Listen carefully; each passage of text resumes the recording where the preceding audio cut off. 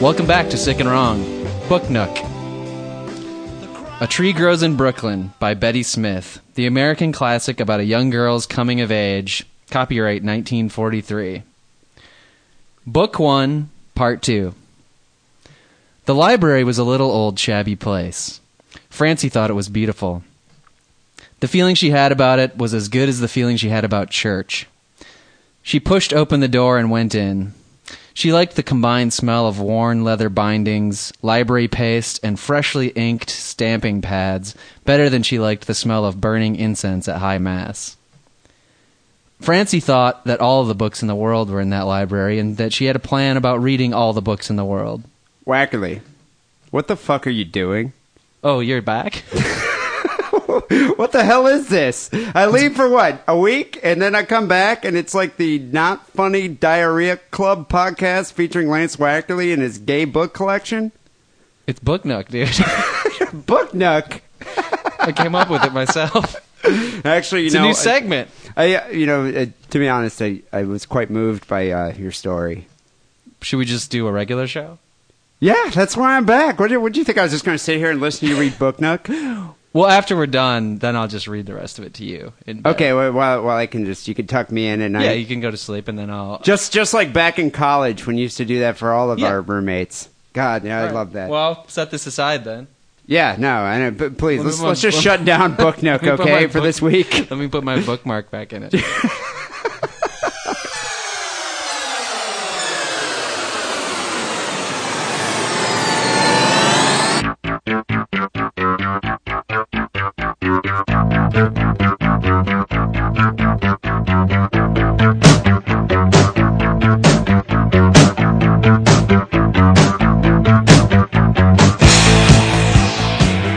This is Sick and Wrong, the world's source for antisocial commentary.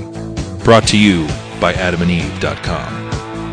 Good evening. Welcome to Sick and Wrong, the world's source for antisocial commentary. One of your hosts, D. Simon. And I'm LeVar Burton with Reading Rainbow.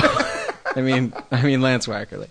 What's up there, Wackerly? It's good to be back. And, to be honest, I was taking the piss out of you there for a second, but yeah. I really did love that show from last week. A lot of people did. A lot of ladies loved the dulcet tones. I think that actually was your primary motivation for doing that show. Because you could have read, there were so many other books you could have read, but you chose A Tree Grows in Brooklyn for one reason.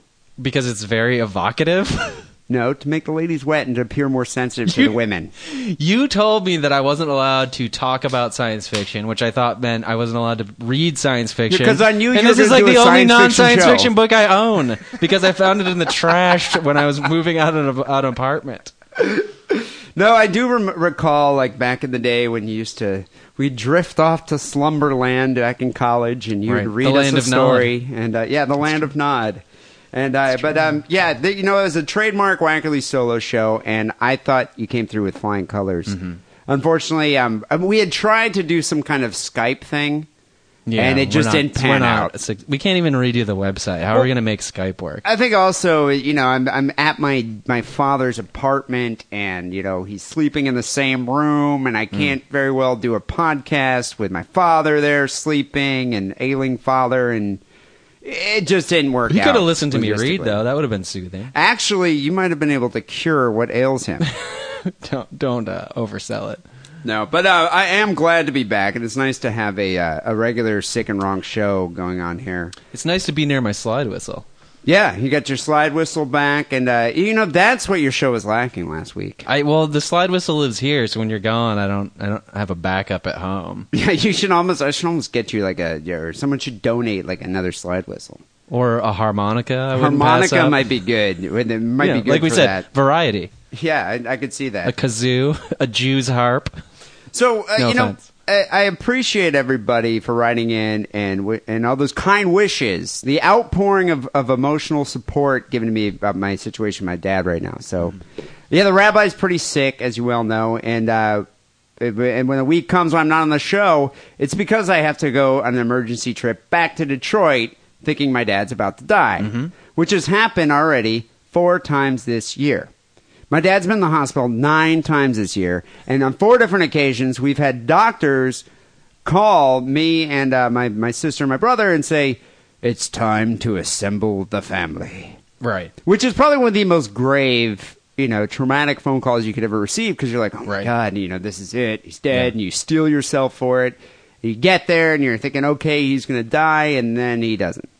Which is a good reason for doctors to be able to speak with such, I mean, it's good that they have such precise medical knowledge of things that they can just keep saying it over and over again. It doesn't really happen because they don't know what the fuck they're talking Well, about. I don't see why they would make these false predictions. I mean, I think they. Can't you get the Gersh up there? Isn't the she a Gersh doctor? would know, but and she's the Gersh a podiatrist. But the Gersh wouldn't fuck around. I mean, she's got some general medical knowledge. She could at least be like, "D, you don't have to come home." Like, as a Jewish fan and doctor, these dudes don't know what the fuck they're talking about. Well, I don't understand it. Can we It's get like some Gersh consulting time? I should almost contact the Gersh about this. But so my father has terminal cancer, and so he's been in the hospital, in and out of the hospital all this time. And so we've had to go back. So this time, we had to me and my brother had to make an emergency trip back. Wow. And it's great sitting next to my brother on a plane. Mm-hmm. It's been a while since I've flown with my brother. Yeah. He loves it when he can't smoke for 6 hours. That's great. My! All he does if he can't smoke, he sleeps, and he like snores louder than anyone I've ever heard in my life. I had to put on my headphones, and this woman next to me who didn't have headphones was sitting there. She was sitting alongside him because my brother was in the middle, just looking at him, just like in disbelief at how loud he was. He was worse than a screaming baby. Oh yeah. Oh yeah, I know. It was awful. How many times did he flag down the steward for a Coca-Cola? Well, he slept the whole time. Oh, okay. My brother could sleep standing up. I've never seen anyone sleep as much as he can. Which like a weeble wobble. But you know what? To be honest, he's a very agreeable person when he's sleeping. He's tall. Yeah, you can tolerate being around my brother when he's sleeping. Even with the snoring. Yeah. Because when he's not sleeping, he is angry. He wants that cigarette. He wants that cigarette so bad, he would kill for that cigarette. Uh-huh. Yeah, and I'm surprised. Did they show an in-flight movie, or do they not do that anymore? I don't know. Southwest doesn't have. Southwest isn't one of those bourgeois airlines that you fly there wackily. Wackily, in my business class, could I have a martini? I'm like get back in coach in Southwest, dude. Actually, usually when I'm in first class on a plane, I co-dream with all my other first class people. I was just sitting, I was stuck in the back, way in the back of the plane, and coach sitting next to some big fat. Oh yeah, my brother. No acknowledgement on the co-dreaming reference. No. We hook up to a machine and all have the same dream. It's great. Yeah, I don't even think I'd want to have the same dream as my brother. You'd never return from that. That's what annoyed me. Freddy Krueger would even be like, "I'm getting the fuck out of here." But that's what annoyed me about that movie was that. Like, the dreams are so mundane. Like, oh, we're in a city and there's cars and I'm getting into a cab. Like, where's the giant chicken trying to, like, shave my belly with a can opener? Or, like, my fourth grade teacher clipping my toenails or something like that. Yeah, it's like the most normal dreams. It's just these commonplace quotidian dreams are just boring. I don't know. I hated that movie. It was pretty bad. So anyway, we ended up making it to Detroit. My dad pulled through again this time, which is great. Except now, like, it got to the point where doctors are like, "We can't do anything more for you.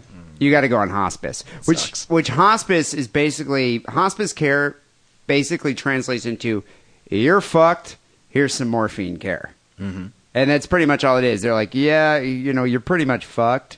So here's some morphine." So that's kind of how where he's at right now. And so I was there. I was there over the week and just kind of hanging out with him, and it's pretty depressing. So I couldn't get back. I was there in Detroit, stuck in. My dad lives in a senior living apartment complex, which is a bunch of old people. And old people freak me out anyway. Okay, it's like as soon as you walk out, it's just like it's almost like Abe Simpson's. Right. Where Abe Simpson lives. Exactly, yeah. What is that retirement community called in that? Springfield Retirement Community. Is it Springfield? Springfield? I thought it was Springfield Arms or something like that. It might be. It might be. Anyway, it was like that. Can you give me a signal when this is about to get into the wacky podcast section? So it's coming. I'm rolling into it. Okay. I'm building it up right now. I just want to make sure I don't start right now. It's the dismal podcast I'm trying section. to make sure I don't laugh at an inappropriate time. You laugh at my dad's death again? I'm not. I'm out of here. I'm not laughing. This is, my studio. Yeah. Anyway, so So I'm there. It's depressing, and I was like, I need to cheer myself up. Okay, so wacky time now? It's time. Wacky time All begins right. now. And it's difficult because you're in Detroit, and Detroit's not a cheerful place. It's pretty bleak all around. Yeah, it's everything about Detroit is just bleak. I mean, there's no jobs. It's dangerous. I mean, it's just... And so I'm like, there's got to be something here that could cheer me up. Maybe a strip club, maybe a bar, maybe a Chuck E. Cheese. So what I went to was the Detroit Jewish Holocaust Museum. Where's the slide whistle? How about every time I say the word Holocaust? That's a good idea, but no, seriously, it's way over there. People, if a lot of people would be like, "Well, how could you go to a Holocaust museum and be cheerful from that? How could that make you happy?" But this Holocaust museum is unlike any Holocaust museum I've ever been to. I mean, if it's a really well done Holocaust museum. Oh, dude, this Holocaust museum had a train ride. Really? A cattle car train ride that you climbed into had real sounds of the. Let me tell you about it. So I end up going to the Detroit Jewish Holocaust Museum. I don't even know if it's called the Jewish Holocaust. I think it's just the Detroit Holocaust Museum, not the Sherpa Holocaust Museum or anything like that. It's just is this a new place or has it been there for a while? I think it's been there for a while because since my dad's lived in Detroit, I've driven by it longing to go and walk around and check it out. Just longing and just laughing and just having an uproariously fun occasion. But I've been wanting to go there for a long time, so finally I'm like, you know what? Fuck it. I need some cheering up. I'm gonna go head over there. Do you have to pay to get in? That's free. For Jews. That is the best part. No, I didn't even have to flash my circumcised penis to get in. Star. my gold star armband. But no, I go over there and the place is at the outside of it looks like Auschwitz. It's supposed to be like a concentration camp. Like it's got barbed wire, really? Electrical fences around it. That makes the Jewish people happy to see a life-size recreation of fucking. Well, they make it kind of like an architecture beauty. It's an architectural homage beauty. It's an homage, but it's done so it's supposed to be like an artist's conception of what Auschwitz would look like. And so when you go in there, sounds horrible, dude. It's amazing. You go in there and there's all these pictures of dead Jews and skinny people, Jews that are alive in the pictures but are dead now, or are just pictures of corpses. Well, there's always every Holocaust museum has a bunch of pictures of a pile of corpses there and a pile of shoes and some Are you sad sure children.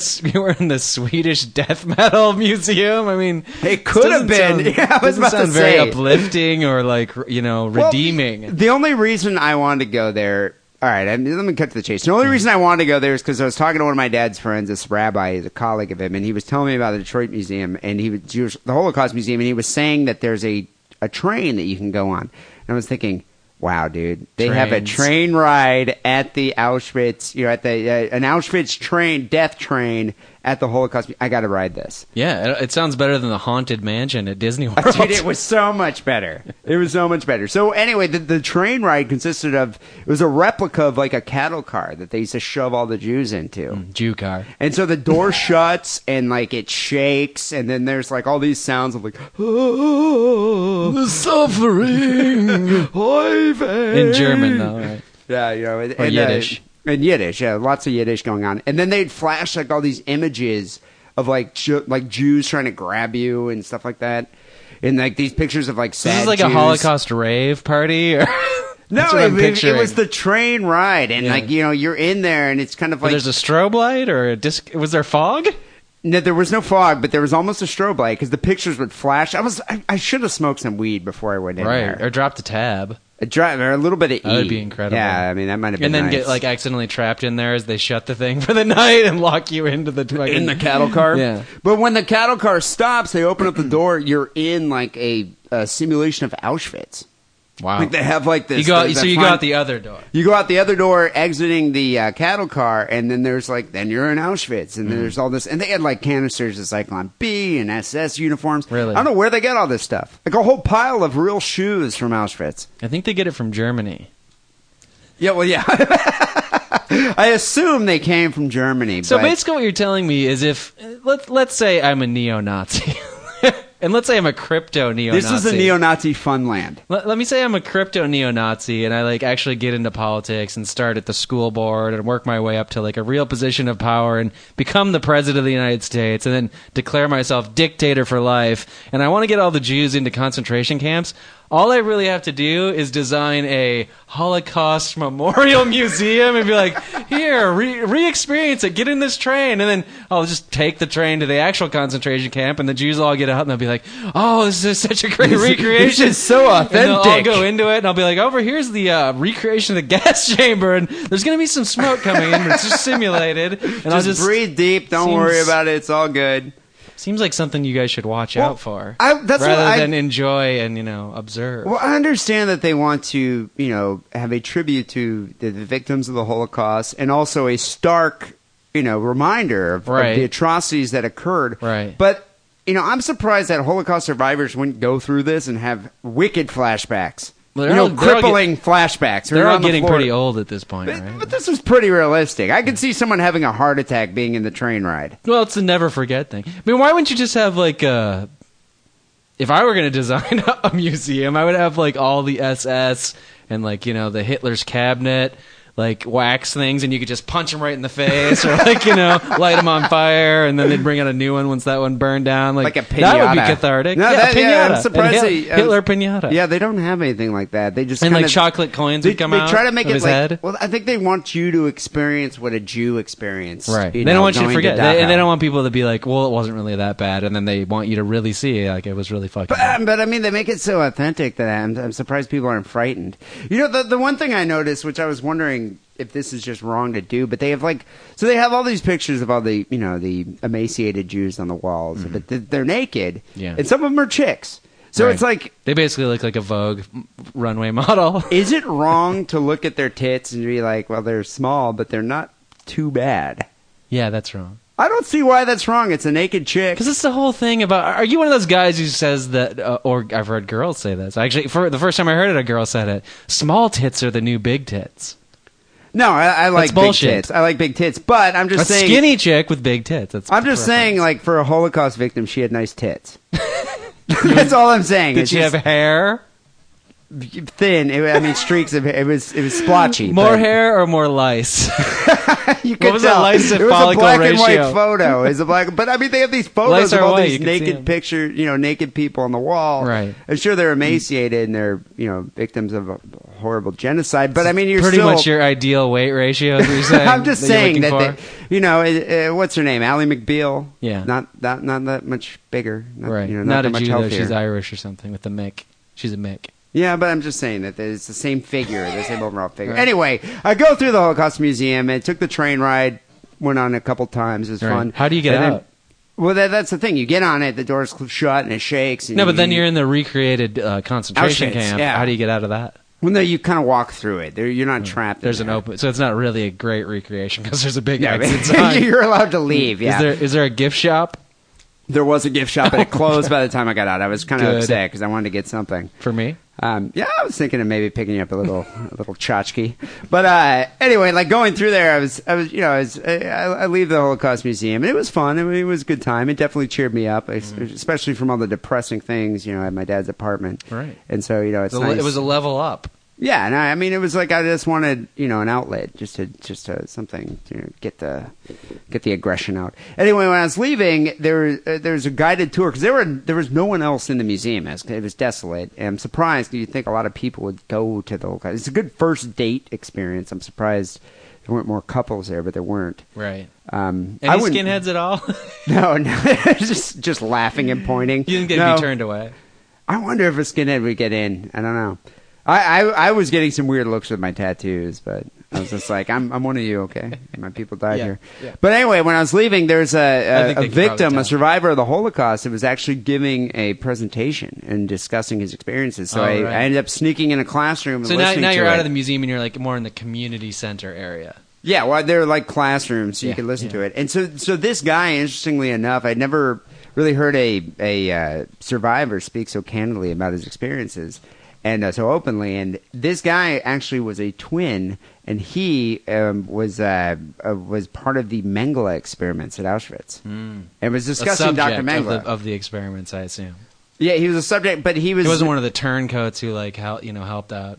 No, which there were. I mean, people had to save your own back. But I would do it. I'm not judging. I'd be like, I can clean test tubes really well, and I'm really good bone saw capabilities, and flesh disposal. That's one of my specialties. That's what I did before you guys threw me in here. What was Tattooed interesting my to wrist. me, like this guy's description of Mengele, the angel of death, the butcher of Auschwitz. Name synonymous with evil. Yeah, I mean, exactly. It's like I've always just had this, this nefarious depiction of this man, and he's describing some of this good-natured doctor wearing a white coat that would give lollipops to the twins, lollies, and little lollies, and they say that. Mengele, as a person, he was split. Haven't we learned that just because somebody's offering you candy doesn't mean they're a good person? Weren't we taught that when we were 3 years old? This is the type Avoid of guy. The candy. Seriously, you do not want to take a lolly and get inside Dr. Mengele's pacer. I'd rather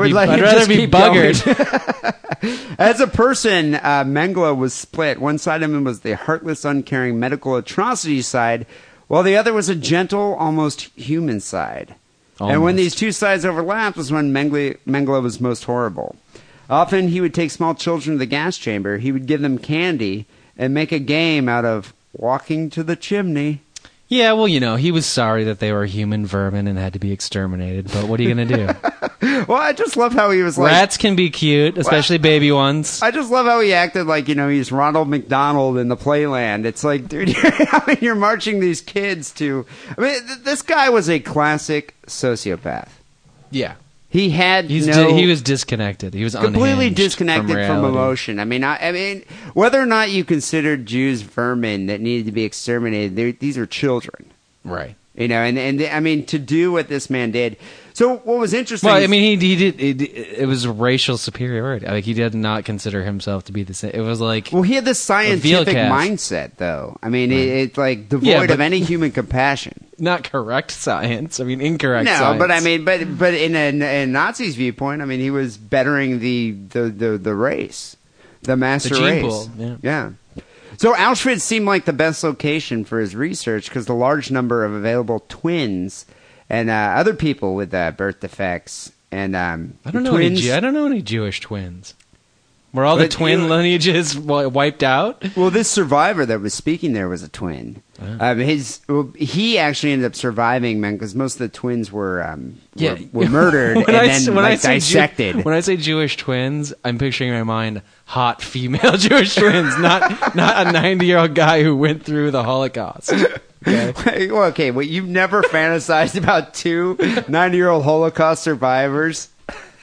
Not sexually. I fantasized about something. I fantasized about having a beer with them. Sewing one of their penises under their other one's forehead. Believe me, dude, yeah, it's fascinating to hear the account of what... I mean, this guy was like 11 years old when he went through all this. I can imagine. But it was towards the end of Auschwitz. Like, Dr. Mengele ended up escaping Auschwitz, escaping Germany at 1944. He was eventually caught in Argentina.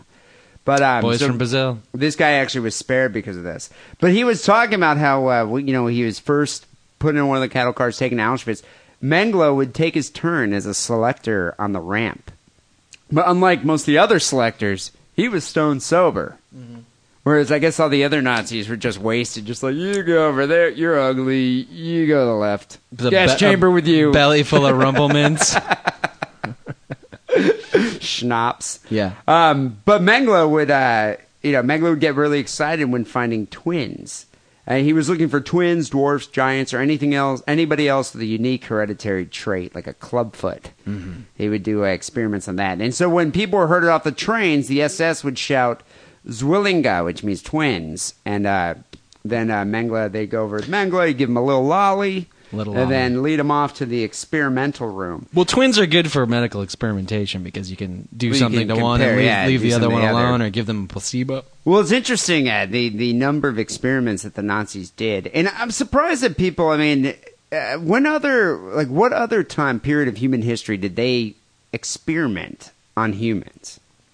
I mean, you'd think that someone could actually like gain some knowledge from what the Nazis did. I think for longer than not, it was like totally verboten, not to use a German word. But like in the Renaissance, the big thing was like, you know, what's his name? What's his name?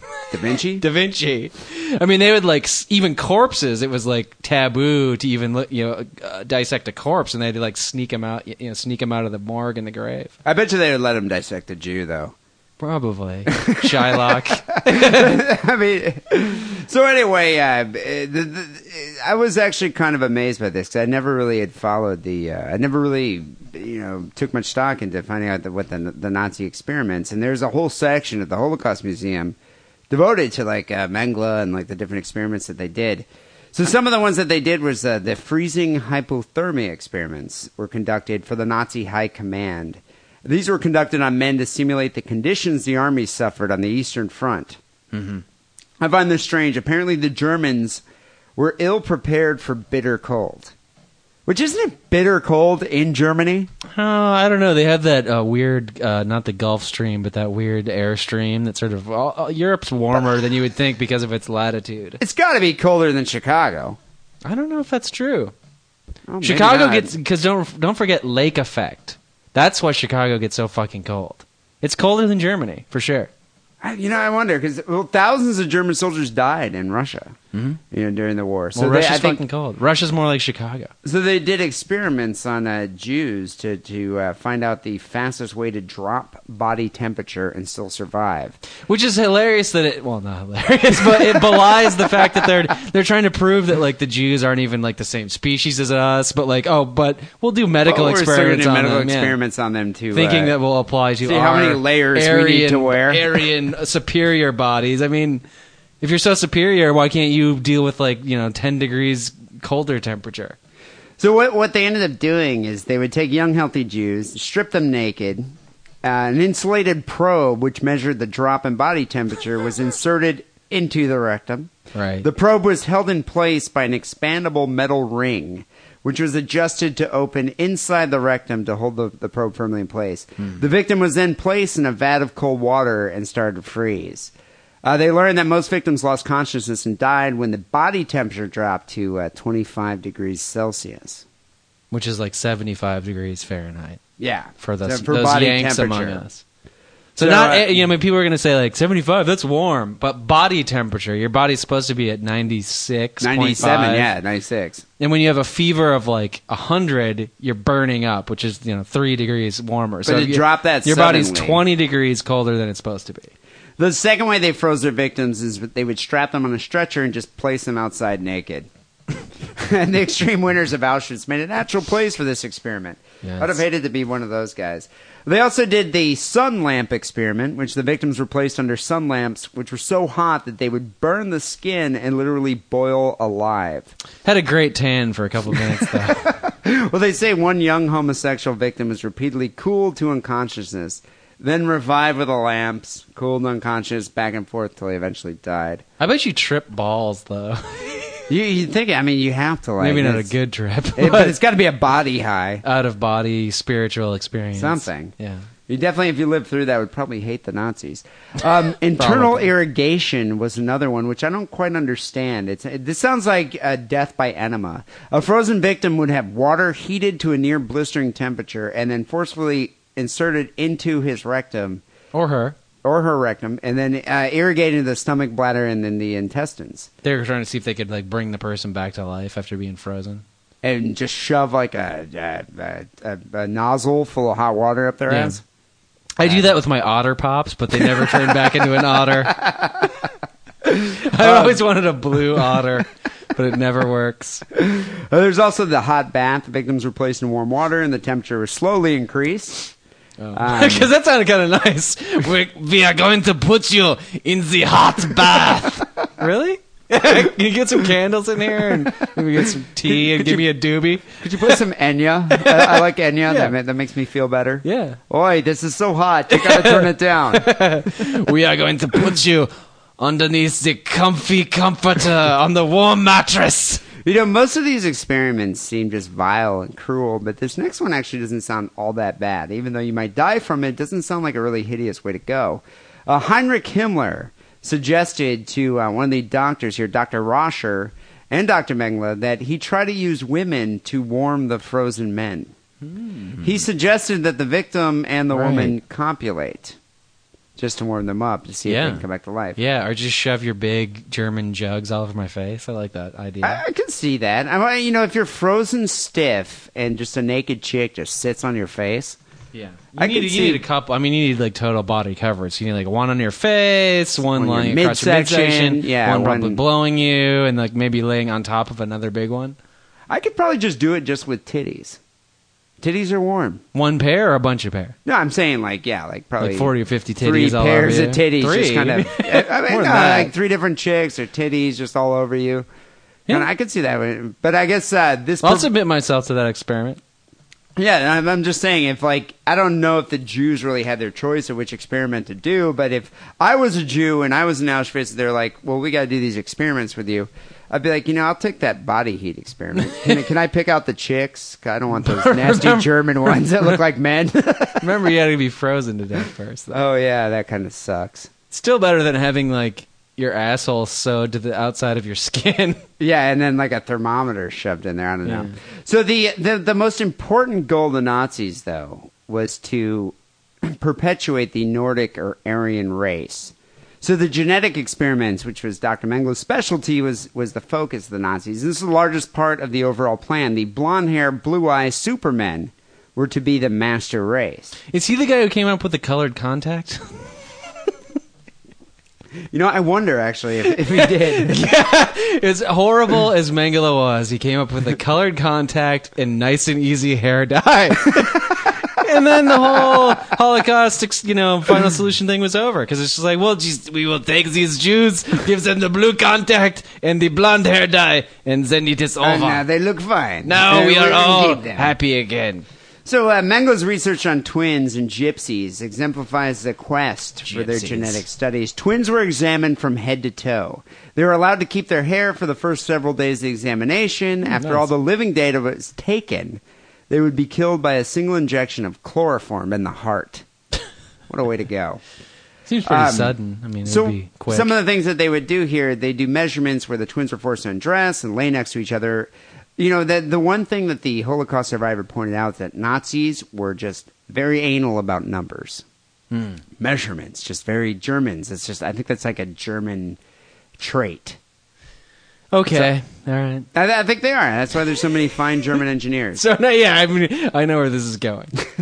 Anybody who's like, in a numbers thing, like they're basically a fascist. Yeah, okay. That's what I'm saying. I'll deal with that. And you don't have any German in you, do you, Actually? Yeah. Okay. My great-grandma's name was Gilson Leiter. It makes sense. I can't even spell it. It's like GOETZLEICHTER or something like that. Maybe I can't spell it. So they would do blood tests, which included mass transfusions of blood from one twin to another. As you said about the color contacts, eyes. In an attempt to fabricate blue eyes, drops or injections of chemicals would be put directly into the eyes. Mm-hmm. This caused severe pain, infections, and permanent blindness in many cases. Of course. Mysterious injections that caused severe pain would be given to the twins on a regular basis. They would give them typhus and tuberculosis would be given to one twin and not the other. When one died, the other one was killed to compare the effects of the disease. That last injection was Jägermeister. Who's drunker? You get the Rumpelminz and you get the Jägermeister. I've always wondered, haven't you? They also did various surgeries without anesthesia, including just organ removal, castration, and amputations. Yeah, so it definitely wasn't pretty what they did. But Dr. Mengele ended up escaping Germany and then heading off to Argentina and continuing his studies on twins. On Argentine twins. Argentine twins. And where did he get those ones? Well, no, it was interesting. They eventually found a body that had drowned that they claim was Dr. Mengele. Because I know the Israelis were going after that guy. The Nazi hunters. Going after that guy. But there's a documentary about him. And, the name escapes me right now. But there's a documentary where they found a village in Argentina, like it's in rural Argentina, that had an abnormal amount of blonde-haired, blue-eyed children. Argentines are not blonde-haired and blue-eyed. What, he fucked all these women and they all... No, he did experiments. He wasn't even blonde hair, right? He had dark hair. Dark hair, yeah, but that was the idea. Was just you mean he figured out his master solution and he actually figured out how to make them all blonde hair? That's bullshit. There's a documentary about it. I'll find out once the show's over. There's a documentary about a lot of things. That sounds like bullshit to me. So all in all, Dr. Mengele, not someone you'd want to have over for Thanksgiving. No. And definitely not someone you'd want to babysit your children. I would never take my kids to Dr. Mengele's daycare center. You'd want to avoid that completely. Although if you had him over for dinner, you could poison him. That would be fun. Or maybe. It'd be interesting to have a beer with him first before... dissect his eyelids off his eyeballs. That would be cool. It's just amazing to me that someone could be, that level of sociopath. I don't know if anything's ever been reached. I mean, really, there's kind of the ultimate... Once you get to the level, that's the level. It's the ultimate level. Yeah, I don't think you can go beyond that. What's impressive is that people accepted him as an authority and respected him. Yeah, as other people didn't say, you're a sick freak! Although, Eichmann, during his deposition after he was caught, said that the only Nazi that really kind of made him uneasy and creeped him out was Dr. Mengele. Which, believe me. But he still didn't do anything about it. He still kept his mouth shut. But I think a lot of people were just like, all right, we're going to avoid that guy. So people, if you're in Detroit, go check out the Jewish Holocaust Museum. It's the Detroit Holocaust Museum, and take a ride on that train. Seriously, it's moving. If you're in San Francisco, go to the Jewish Heritage Museum and see Jewish art and shit like that. That's uplifting and boring. No train ride. All right. I think they actually charge money for that one. Those Jews. So, people, this is episode 239 here of Sick and Wrong. Book Nook Part 2. Yeah, and before we get to the stories, because we got a few good ones, I want to announce a special announcement. We have a new sponsor for the show. I love Adam and Eve. Adam and Eve's always been good to us, and Adam and Eve is still going to continue being our sponsor, but Sick and Wrong is rising in the ranks, and we're becoming more popular, and so we attract new sponsors. Right. And you know what? This new sponsor, it wasn't a surprise to me that Adam and Eve would want to advertise on the show, because obviously we appeal to the perverted masses. We talk about sex and solo sex and sex enhancement. But don't you think the average listener, though, I'd say the average male listener, if given the opportunity to fuck a pussy sleeve, would do it? Yeah. Would have no qualms about doing it? I would, and why would I have a qualm? So that's what I'm saying. Adam and Eve definitely fits into our overall perspective of the show. Mm-hmm. Whereas this new sponsor, I think, kind of gives us more of an intellectual type of estate here. Really? It rises. We're seriously. I think we're raised to an intellectual level. What would have raised us to that level? Maybe a dramatic reading of a classic novel. Would that have worked? I'm wondering if it's more than a coincidence that the week that you sub the show, you read a classic novel. Yes. We get approached by a new sponsor here, Audible.com. Now, I want to point out that this is a coincidence. I had no idea. You'd mentioned this sponsor to me, but 90% of the things you say, it did not stick in my mind. It was not processed at all.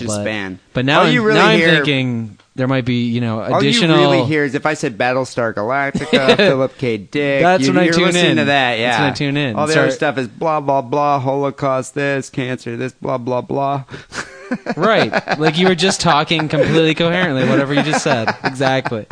So, I've only listened to a couple books on tape before. Yeah. And this I think, is slightly different. This is people in this day and age can download podcasts of books, book podcasts.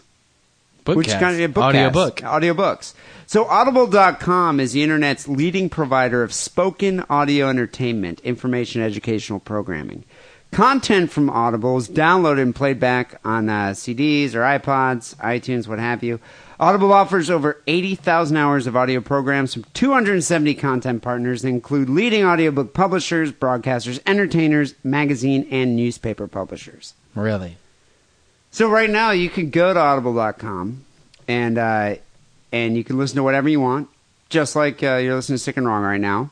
They have over 1,000 science and technology titles and over 1,100 science fiction and fantasy titles at Whacker. It's just like Sick and Wrong, except it's not two fucktards talking. It's somebody who's like, you're listening to a novel that's actually been thought out, and somebody's poured their heart and soul into it, and actually has two brain cells to rub together. Well, you can actually learn something from it. Yeah. So Audible has over 75,000 titles to choose from. Just get a free audiobook download when you sign up for a free trial today. I actually found a book that I read, and it was so good, but then you can listen to a sample, and the reading was so interesting, I might actually go download the actual Audible and listen to it over again. Wait, is it the Sarah Palin book? Yeah. Well, yeah, you betcha. No, it's Blind Sight by Peter Watts. Oh, all right. They had that on audible.com? Yeah, it was like the second thing I searched for. It's interesting. They got a lot of good stuff on there. So go to audiblepodcast.com/diddle and get your free audiobook. Diddle's obviously the Sick and Wrong code. You can get a free one? You get a free book. I don't think they offered the one that I wanted for free. Maybe. audiblepodcast.com/diddle and sign up for a free trial. So please note that this offer is only good to those in the U.S. and Canada, because I don't think people in the U.K. read. Well, that's the whole point, is you listen. You don't have to read. I think maybe the free book is just... Well, I don't know. Somebody from the UK try it and email us how pissed off you are that it didn't work. But you got to still be able to go to the website and download the book. I don't know. Maybe just the free book is. I feel like offered. I'm kind of like, I feel like I should be wearing a coat right now with leather patches over my elbows. Corduroy patches. Corduroy patches over my sports You're feeling coat. intellectual and smart. I am. The purveyor of knowledge. I know, and that's kind of like, I don't want to assume a pedantic tone with the audience here, but pedantic tones. I think that's what's happening now. Yeah, because we have now entered into the intellectual zone of podcasting. Hey guys, take a look, read a book, a reading rainbow. audiblepodcast.com. Go check it out right now. Type in audiblepodcast.com/diddle. Well, people, this is episode 239 of Sick and Wrong. Quick recap of episode 237 2 weeks ago. We did 3 listener stories. Listener 1 sent a story about a mother who killed her autistic brood. Listener 2 sent a story about a Maine man who had a unique way of returning his wedding ring to his ex-wife. Down the throat. Listener 3 sent a story about the new French baby disposal method. Believe it or not, listener 3 came in victorious, won episode 237. So congratulations, listeners sent in the French baby disposal method. You won episode 237. A lot of our English friends hate the French. They certainly do. Yeah. I know. There's animosity. People, you know the way Sick and Wrong works. Wacker and I comb the internet for the most disturbing news items of the week, present them here on the show. Audience votes, and the winner gets a Sick and Wrong care package. You can send your submissions to sickandwrongpodcast@hotmail.com. Submit them via Facebook or through the Sick and Wrong forum. Well, actually, we got a number of good stories this week. So, without further ado, how about we kick off episode 239?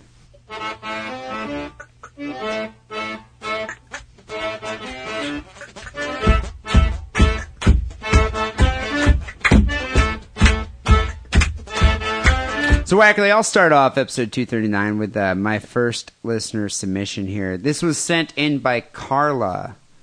Carla writes, I'd rather be blinded by a maggot than be hit by a semi-truck. I don't quite understand what she meant by that, but I would think it would be the other way around. Yeah, I think I'd rather be blinded by a maggot. I don't know. I don't know where Carla was going with that. Mm-hmm. So thank you, Carla, for sending this in. She sent a story. Kenneth Watson was nearly blinded as a maggot was eating his eye. Maybe that's what she meant. The pain of a maggot eating your eye would be worse than a sudden death. Yeah, okay. Of I can see it. Kenneth Watson, when he was 16, he thought nothing of the gnat that flew into his eye. Happens all the time, dude. Right into his open eyelid. Just, bug going right into your eyeball. Right. He says, I don't think you can afford to be afraid of bugs in the Bible Belt. That's true. Apparently there's Plague of locusts. Plague of locusts that live down there. Doctors found the parasite embedded within his eye after surgery for a hemorrhage. So 2 weeks later... This guy has an unlucky life. Yeah, poor kid here. He's only 16 years old and they have a random thing like this happen. Trials. So 2 weeks later, he was getting ready for school, and he knew something was wrong because he couldn't see. He told his mother, but she thought he was faking. Right. Well, in that region, like a lot of people are drinking liquor that they made in their bathtub, and a lot of them have temporary or permanent blindness from that. So well, moonshine makes common. you blind, yeah. Yeah, sometimes. He says, I had slept late. My mom thought I was skipping school. Sometimes I'd come up with crazy stories, and she told me to get up and get ready. You know, I'd like to hear some of his other stories, because maggot eating my eye seems to be pretty crazy. Ma, there's a caterpillar in my butthole. I can't go to school today. Get your ass in your pants and go. Yeah, you know, I'd love to hear the other stories here. As he walked to the bus stop, he said he waved his hand in front of his face, rubbed his eyes, but all he could see was a large, dark dot in the center of his vision. He said, I kept thinking, I'm too young to go blind. Well, apparently, the gnat that flew into his eye had laid an egg behind his lens here. I don't know how the gnat could burrow that deep into his eye socket. Well, basically, your eyeball is just like a Jell-O mold. It's not that hard to poke something in there. I suppose, but wouldn't you feel it crawling in? Yeah. But well, he's blind. He felt the gnat hit, and now he's blind. I mean, he's noticing it, if that's what you're saying. He is noticing it. Well, I don't know how perceptive this guy is, because over a 2-week period, the parasite hatched and was feeding off the retinal tissue of his eye. Mama, I told you I got a problem. Get to school, Junior. She just won't listen to it. She probably just kept making him put your goddamn clothes on, boy. Yeah.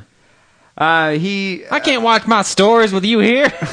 Apparently his Go to your daycare. But his daycare is like junior high. Go to your free government daycare system that I love so much and get your free lunch. Apparently his story will be told in the Animal Planet series, Monsters Inside Me. God, you know, that sounds like a porn. Doesn't it? Yeah. An interracial porn? It sounds like an interracial porn. I don't want to get into your racial issues. It totally sounds like an interracial porn DVD that you probably own, wackily. It does remind me of just the horror of a tapeworm, which I'm always horrified of. Yeah, all the weird and low-grade meats that I eat. Well, this TV series does touch on their I'm not watching it. It's going to make me even more afeared. Tapeworms. Yeah. Apparently, this biologist here, Dan Riskin, says some of these experiences of parasites are rare, especially in North America, but they can happen to anyone. He says that Watson's case here is really not that unusual. It's known as ocular myiasis, and this condition affects a couple of thousand of Americans a year, usually in the southern states. Well, there's more insects down there. It's warmer, it's wet, swampy. And they don't tend to bathe down there. I mean, seriously, when's the last time you went down to any of those southern states? Alabama? I do eye baths way more than a kid in Alabama. It has nothing to do with bathe. Nobody bathes their eyeball. You have like contact solution or whatever? I don't. Dude, if you didn't Visine. They have like 7 different Visines, and you go to buy a Visine, you're like, my eyes are fucking red and they hurt. I don't know which kind I need. The green one, the blue one, the red is. You always go for the original, right? Do they have like a special purple? Like there's a fucking aphid in my eye. What other use is Visine other than getting the red out of your eyes? I asked, have you bought Visine lately? But what else does it do? Like, why would you get purple Visine? I don't know, but why they have them? There's 7 different types of Visine, and it confuses me every time I go in there. Yeah, and it's fucking expensive. That little bottle's like $7. God, that's odd. Did you ever have any friends though that smoked weed and after would have to go get Visine just because he was worried about the red in his eyes? Yeah, oh yeah. And God, dude, anal potheads. It just everybody knows you're stoned. It's annoying. Yeah, it's like you're stoned, dude. I mean, whether or not your eyes are red, they're still gonna know you're stoned because of the stupid asinine comments you keep saying. All right. I don't use it because I think people are going to know I'm a drunken fucktard. It's like because I can't open my eyes in the morning. They're crusted shut with cigarette smoke and you're eating a box of Lucky Charms without any milk. It's like, we know you're high, dude. It's like the red eyes aren't going to give you away. So unlike Watson here, the 16-year-old kid, those who are usually affected tend to the homeless, alcoholics, or others who can't take care of their health and may be exposed to the elements. Mm-hmm. So these good Samaritans who help the indigent tend to get affected by these parasites. You know what? I'm going to make a decree here. I will never, ever help a homeless person again. in any way, shape, or form. I guess I'd never really help homeless people anyway. Right, so, yeah. I mean, this is not a very big... your I'm, declaration is not impacting the universe. I'm going to give them a wide berth, though. Well, I guess I already usually do cross the street when I see a really disgusting one. Yeah.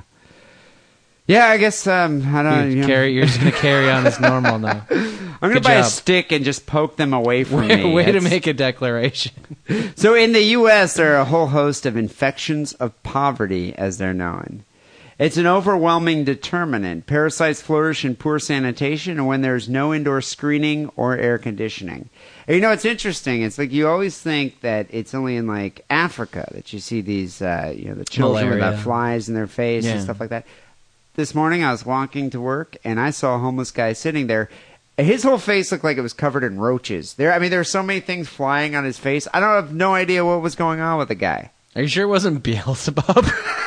The Lord of the Flies? I don't know what... Come down to visit Earth in the I have Tenderloin? no idea, but I was looking at this guy. I was just thinking, I'm exaggerating. It's hyperbole. But he had like a couple flies just kind of buzzing around his face, and he was so high on crack that he wasn't even swatting them away. Dude, why do you think crack is so great? It's fucking awesome. It's crack.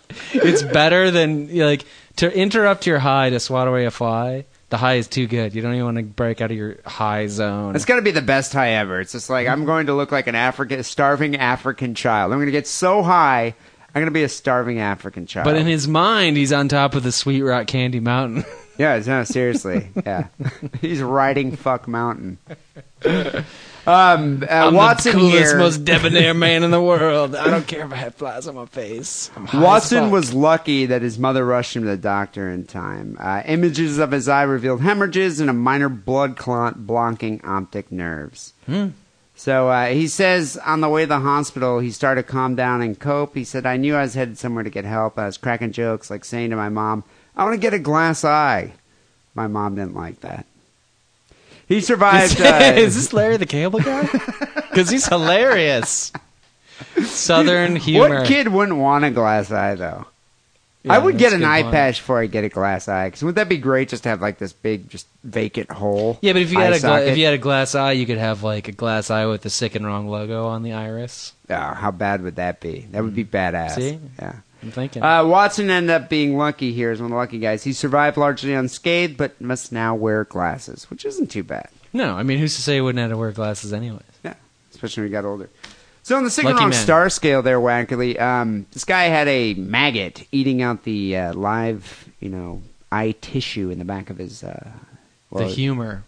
Yeah. That's what they call it. No, it's retinal tissue. The aqueous humor. The aqueous humor? The vitreous humor. The vitreous humor, isn't that what it is? I think there's two humors.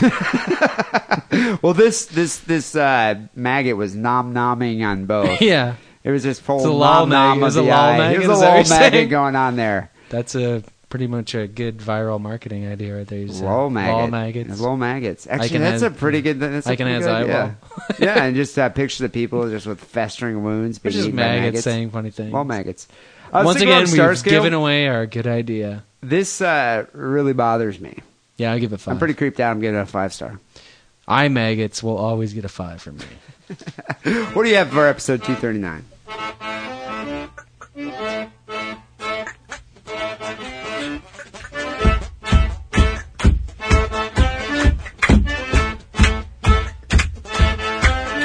This story's from B, as in boy, and he says, "Isn't D near Flint, Michigan, and Jewish?"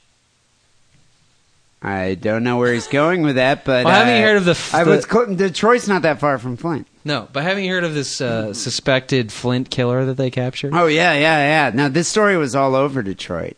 33-year-old Elias. But he was killing black people, not Jews. No, but he's a Jew.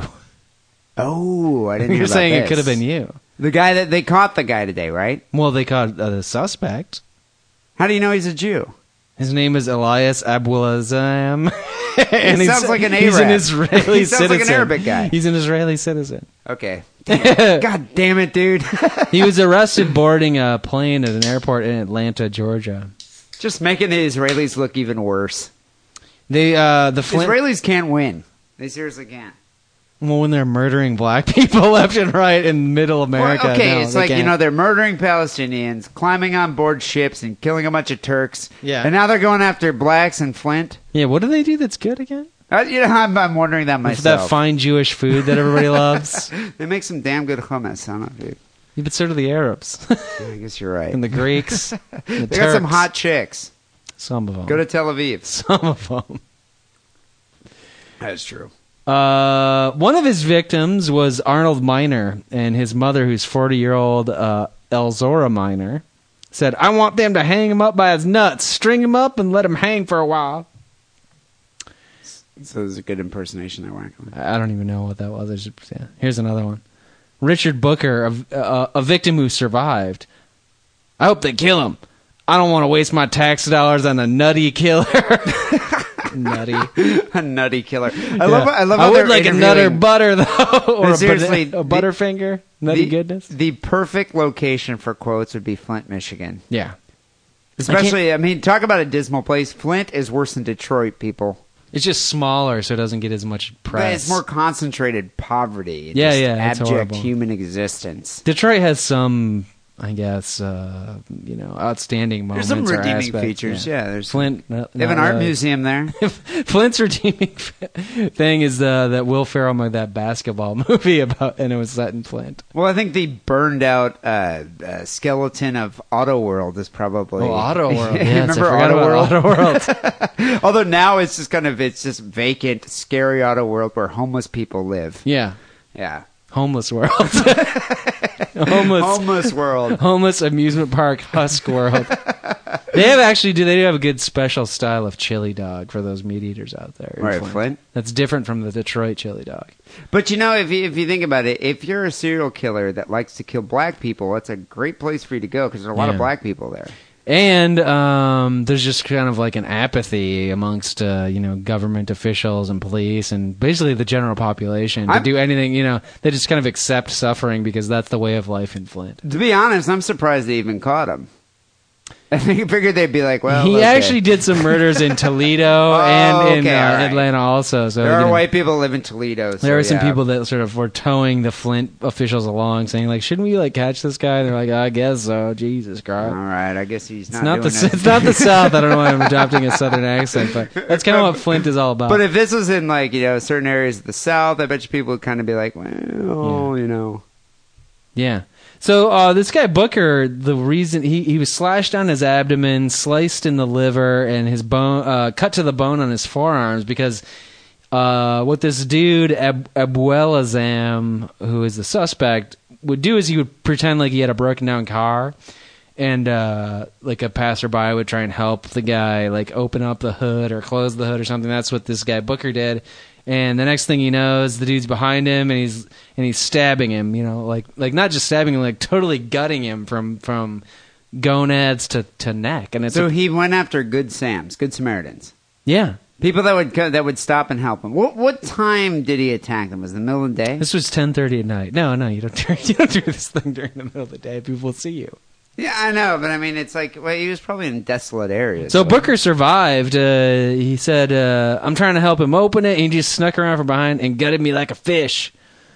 Booker, after being stabbed, horrifically. There's actually a picture on this article of his huge 24-inch sewn up scar. He dragged himself to his front porch, losing 8 pints of blood, which you're only supposed to have 9, right? Jesus. What's pumping around? Just air at that point? I have no idea, but he must have been quite a mess. He was on the brink of death when his wife found him. I guess he was in a coma for a couple of weeks, and then came out of it and was like, "What the fuck happened?" Oh yeah. The Miner family, which is the woman that thinks this guy should be strung up by his nuts. They think this investigation is far from over, even though they caught this suspect. They believe other people are involved with the stabbings, and they won't feel safe in their own homes until this case has been fully solved. Nothing's ever fully solved, right? Does she think there's a gang of Captain Stabbies yeah. running around there? Yeah. I'm sure she has a thing about white people, and probably especially Jews. So were all of his victims black? Most of them. Okay, so he had a couple of, like, He's suspected white people in there. 20 stabbings across 3 states. He's only left 5 people dead, even though he stabs the fuck out of them. Like, if you look at this Booker 20 dude's scar, people? like, he's not just like, ooh, I stabbed you, I poked you with a 2-inch knife. Like, he really stabs the fuck out of him, but they still seem to... He's not like one of those surgically trained Jack the Ripper type guys. He's kind of working, like, he's self-trained. Yeah, you know, I don't know. You'd think as a Jewish serial killer, he'd have a better technique. He's not a Jewish doctor. Yeah, but maybe like he worked in he's like a grocery bag, like circumcising them to death. He or worked something. he worked in a liquor store. He's not one of these high functioning Jews that you're thinking about. Oh, okay, so he probably didn't even look Jewish. U.S. Customs and Border Protection, they arrested him in an Atlanta airport. He was almost about to get on a flight to Tel Aviv, Israel. How did they find him? How did they know it was him? They haven't really revealed all the sources yet, but I guess there were tips, people who knew him, people who rented houses from him. Somehow they figured out his name, and they figured out that he was going to this airport. I guess they have videotape of his car driving away from a stabbing that they also have videotape of. They haven't released it yet. He's in Atlanta now pending extradition to Michigan, which is always funny when you have to, we're all in the United States, people. Isn't this a federal crime? They have to extradite him from state to state? State to state. He had a rental home on Flint's east side, which they raided, and maybe that's how they got some clues. Maybe they found like an airplane's ticket stub or something. Leesburg officer Chris Jones said police, I think Leesburg is in Georgia, said the police had obtained, quote, information that he was trying to leave the country. So they must have found like a flight ticket receipt. And in Flint, he worked at the Kingwater Market in the Beecher District, which is a party store. And his manager who's named Abdullah Farah, which makes you think he's an Arab. But he liked this Jewish guy. He was friendly. He was a nice guy. He was polite to customers at the party store and never treated black customers differently. Although, now that they found out all this shit, they think he had sort of a vendetta against black people. Well, I wonder though if it was really racially motivated, or if there's just more black people. No. It was because he went to these other states, and it was always targeted at black people. And he killed black people in the other states. The suspect approaches black men late at night on a lonely urban road and asks for directions or help with a broken down car. Then, without warning, he pulls out a knife and strikes. Then he speeds away in his vehicle, leaving them for dead. That's his MO. And that's why I think the sort of leaving them for dead thing is why a lot of them actually survived, although they're probably horribly mutilated and they're going to have health problems forever. The youngest victim was 17. The oldest was 60. They ranged in size from 5 foot 4 inches and 120 pounds to 6 foot 1 and 190 pounds. How big was the Israeli? They don't give his measurements, but he's 33 years old. He looks pretty big. Have you seen his pictures? He looked like in the picture that I saw, he looked like a pretty big guy. So he was going for victims smaller than him. All male? Yeah. All male. No, well, maybe he does have a sexual attraction to black men, but no heterosexual sexual weirdness. But it didn't sound like there was any sexual thing. He was just kind of doing it for the thrill. I wonder what he had against black guys. Especially, how many black people are in Israel? Yeah, you don't like black people, just fucking stay there. Did he have like fucking kike? He must have had a negative experience with like a Rick James record or something. Something must have happened, He had a girlfriend who really liked, I don't know. Yeah, maybe Otis that's Redding what it was. Maybe his nuts. girlfriend ran off with like Rick James or Morris Day from the Time or something. I don't know. Why not go to? If you really hate black people and you live in Israel, why not go to someplace in Africa? How about that? Well, what was interesting about this story is this guy was basically just going up to black people and just stabbing them. I'm surprised because in Flint, a lot of black guys have guns. Mm-hmm. I'm surprised he didn't just pick some random dude, walk up to him, and this guy just blew him away. Yeah, but he's stabbing you from behind. Yeah, while you're unaware. It's kind of hard to pull your piece out. He's stabbing you with like a Israeli crocodile knife, a Crocodile Dundee knife. If Crocodile Dundee were Israeli and a murderer, it would be this guy. Yeah, I guess Crocodile Goldberg. Yeah, I can kind of see that. Yeah. What kind of animals do they have in Israel? Camels. I think that's about it. Camel Schwartzman. That's the only animal they have in that entire area of the world. Camel Schwartzman doesn't have as much of a ring to it as Crocodile Dundee. Yeah, doesn't Camel Dundee? I don't know if that works. But yeah, but I can tell you one thing, though. While I was in Detroit, this had a lot of black people spooked. Because a lot of black... Dude, don't say spooked. When you're talking about black people, that's offensive. No pun intended. Scared. A lot of black Just people say were frightened. scared. A lot of black people... A lot of spades were spooked on that night. That's offensive. Why did you say that? I don't know. I just Why'd you just bring it spade and just spook came into it? Sorry. In Detroit, a lot of black people were frightened. Yes. African Americans were in fear of their lives. Alarmed by this racially motivated serial killer in Flint, which was only about an hour north. Yeah. And I guess they really... I mean, I guess now that they found out that he's a white guy, it is really racially motivated. Yeah, I wonder if it was a black guy, if they'd still say it was racially motivated. Maybe if it was a black guy that was just a self-loathing black guy. Yeah. Interesting. Could be. So on the Sick and Wrong star scale, if he was actually just going after prostitutes and murdering them like that, I'd be like I wouldn't 3. rate it very high. We probably wouldn't even do the story on the show. But the fact that he was just going to random victims saying, hey, I need some help with my car. They turn around, stab him 20 times. Random would get a 4, but it actually gets a 5 because he's specifically targeting people who will help you in the middle of the night with your fucking car, which means like he's targeting like the good Samaritans. Good Samaritans, yeah. So it's a 5. I'm giving it a 5-star because of that. Exactly. If he was targeting prostitutes, this would probably be a 2 point. And a 2-star story. What is this conflicted viewpoint of like, I hate black people, especially those ones that help you with your car when you're a white guy broken down in the middle of like their a shitty neighborhood that they may live in. You'd think that would contradict what he feels It about black people. completely contradicts it. Yeah, I don't know. I know. That's why maybe it wasn't racially motivated. I think it was maybe a murder of convenience. But all 15, yeah. I don't know, man. Quit trying to rationalize your brother's acts. The third story we received here for episode 239 was sent in by Jeremy with an I. On the end? Yeah, Jeremy with an I. Oh my god. Would that be like Jeremiah? I can barely abide by that name. I don't know. Jeremiah? He says, shortened it? if you and Whack had a kid, it would probably look a lot like this one. He's referring to Kang Kang, the 15-month-old baby from China's Hunan province who was born with a very rare disorder where his face is literally a mask. It's a second face. That it looks like he has a second face on top of his face. It looks like he has a mask over his face. Right. Doctors in China. I saw the pictures. Doctors in China are not sure what caused Kang Kang to be born with such a disfigurement, but they say it could have occurred due to a disease or maybe even a medication that the mother took during or before pregnancy. Or the fact that the entire water supply is infused with lead and, bisulfates. Or his OBGYN was Bolo Young. That might have had something to do with it. I will punch the baby out of your vagina. That's another thing, too. It's like when you have a kid with a hideous facial deformity like this, why name him Kang Kang? It just sounds like a circus name, doesn't it? Yeah. Come out, Kang Kang. Here's Kang Kang. He will frighten your children. You'll never breed again. Yeah. Kang Kang. Well, maybe that's like Steve in China do that. Maybe. His deformity here is different from a cleft lip or cleft palate.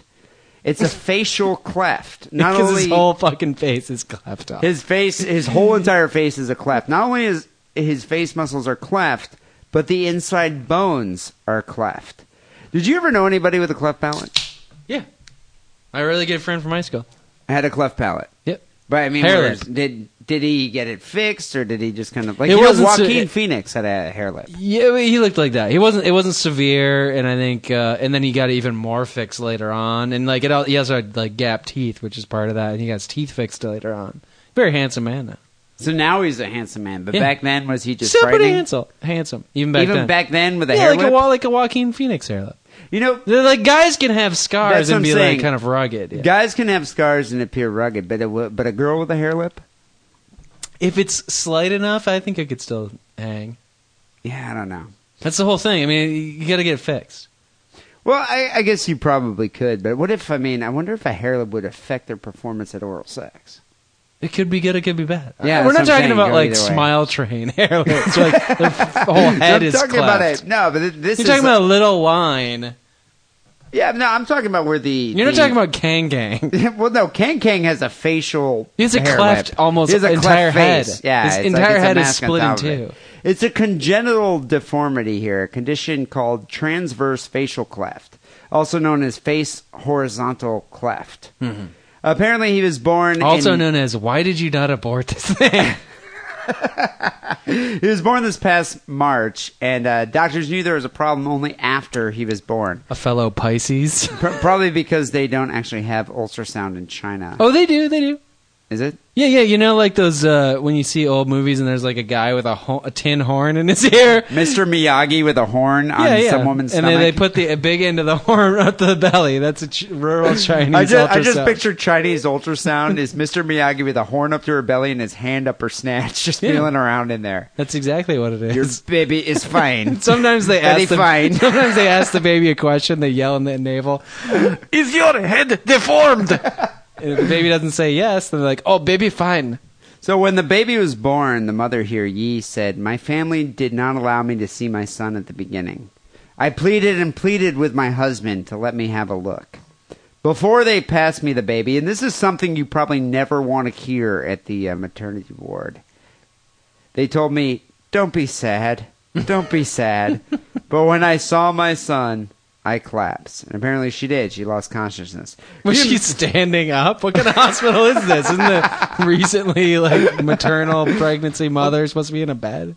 Not in a Chinese maternity ward. There's just, they stand up, bucket Standing underneath room them. only, Yeah, and it's like if it's a girl, into the bucket. If it's a boy, they catch it. That's a good point. Why didn't they just throw this in the girl bucket I don't know. to feed to the lion out back? Yeah, I'm surprised. Yeah, or throw in them. Did they throw it? Did they find a bunch like a bag of babies in the river? Yeah. Not too long ago. Yeah, I'm surprised. They really like boys in China, even one with a hideous deformity. So doctors who have seen Kang Kang have said that the baby is a completely normal child, other than the facial deformity where it looks as if he's wearing a mask. He looks like... How is that normal? He looks like... I mean, I'm serious now. This is me serious. I'm doing my serious voice. He could be the lifetime lead in the Phantom of the Opera and not have any makeup. No, he wouldn't need anything. I mean, it looks like he's wearing like one of those. The Phantom of the Opera mask. The Phantom of the Opera mask. But it's his real But the head. Phantom of the Opera mask is but this is both eyes. This is his whole face. You're nitpicking. If I'm directing the show, I can make it work. So somehow the family. There is a part in the show where doesn't he take his mask off? He's not going to be able to do that. Yeah, he wouldn't be able to do that part of it. That He's would have just to be going where the makeup artist came in and did He his gave him a magic. real face. Yeah. Over it. Yeah, and that'd be great. I'll work it out by the time he gets to be 18. Kang Kang of the Opera. Yeah. Doctors plan to reconstruct the facial bones of the baby, but officials have warned the family that the results of the operation might look worse. Which I'm wondering, how do you really get worse than the mask on top of your face? Well, what's under the mask? That's what they're saying. I mean, now it kind of looks like he has like a porcelain doll upper half of his face, which is disturbing. But what's underneath it? I think it's implied that the reason it's so disturbing is because you're like, what's under that freaky thing? It's like they pull out the mask and he looks like Kim Jong-il or something. I don't know. Yeah, I mean, gross. it's just like, oh my God, put it back. Put the mask back on. There's no going back at that point. It's irreversible. At this point, I would say, let's just let him grow up with that face because it's going to give him some character. This is the birth of the classic Chinese supervillain. Right. Could you imagine? I mean, it's like that guy would just inspire terror. This is like a Dick Tracy type of supervillain. Really? Yeah. Yeah, it is. I mean, literally. It's like, I think... Would you just call him the Mask? Or Kang Kang's good enough, I think. Kang Kang. It's just like, oh no, the evil Kang Kang is trying to, take over the world again with his nuclear threat. Does he have mask powers, or just the deformity makes him super cranky and evil? I think the deformity would make him just kind of... he might develop some powers, though, because it kind of like expands his forehead. Maybe he has some telepathy. Yeah, I guess he might be able to develop something. He can influence your mind. I can see with him his having brain an waves. evil panda that he's trained to attack people. Yeah, hell yeah. I mean, if I was in China, I would See, do that. panda, that's what I'm saying. China, panda. Israel, camel? Not really. Camel, maybe. Saudi Arabia already has the camel. I just picture... Israel needs its own animal. I think what they I consider... think it would do a lot for their public image around the world if they had a cute an animal. animal. Doesn't have to be cute, just some animal that you associate with them. The only animal they really have right now, or at least what they treat like animals, are Palestinians. Those don't count. They're not furry. What does a gefilte fish look like before it's in the jar? How about that?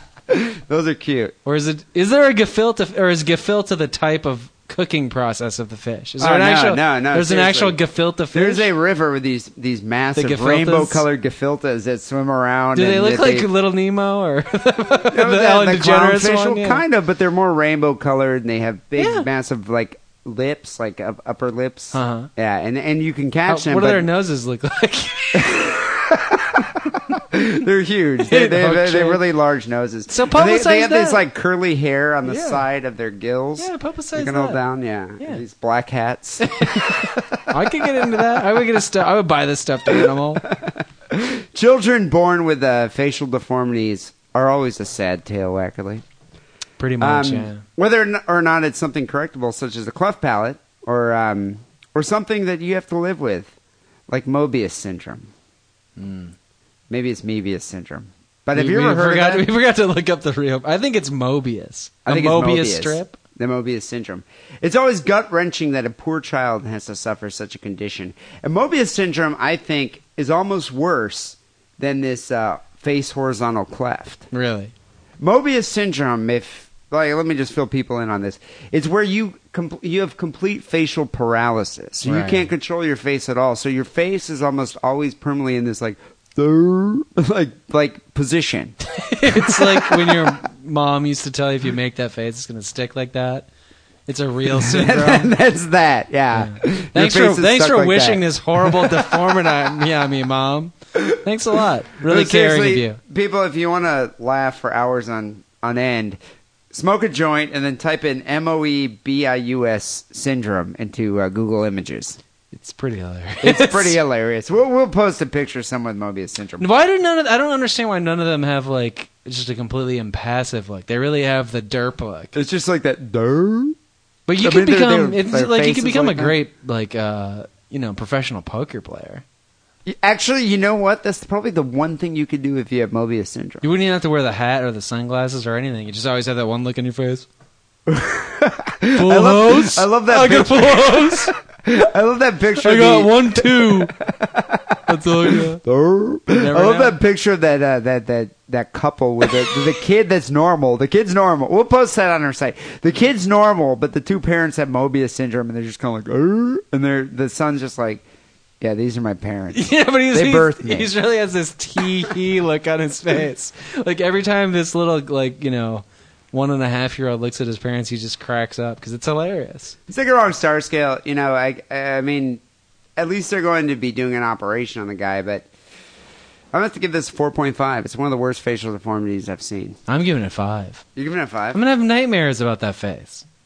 Would you, if you were like at the Ponderosa eating your buffet, would that make you lose your appetite? Yeah. Yeah, you probably would. I would still be eating. It is the Ponderosa buffet. I can't believe you brought up the what brought the Ponderosa buffet? I was just in Michigan, goddammit. There are Did you guys go to the everywhere. Are there? I wanted to. I thought they were extinct. They're still there? There's still many a Ponderosa. I had many friends who worked at the Ponderosa. People, we invite you to decide who won episode 239 here at Sick and Wrong. Go vote, sickandwrongpodcast.com. Don't vote until you've seen the picture of Kang Kang. Yeah, we're going to post that on our site. It's truly disturbing. Well, actually, we've got a number of phone calls to Sick and Wrong Hotline and a couple of emails to get to. Before we get to that, how about a word from our other sponsor, AdamandEve.com. Show that you still care by bringing something new into the bedroom. And by something new, I mean a butt plug.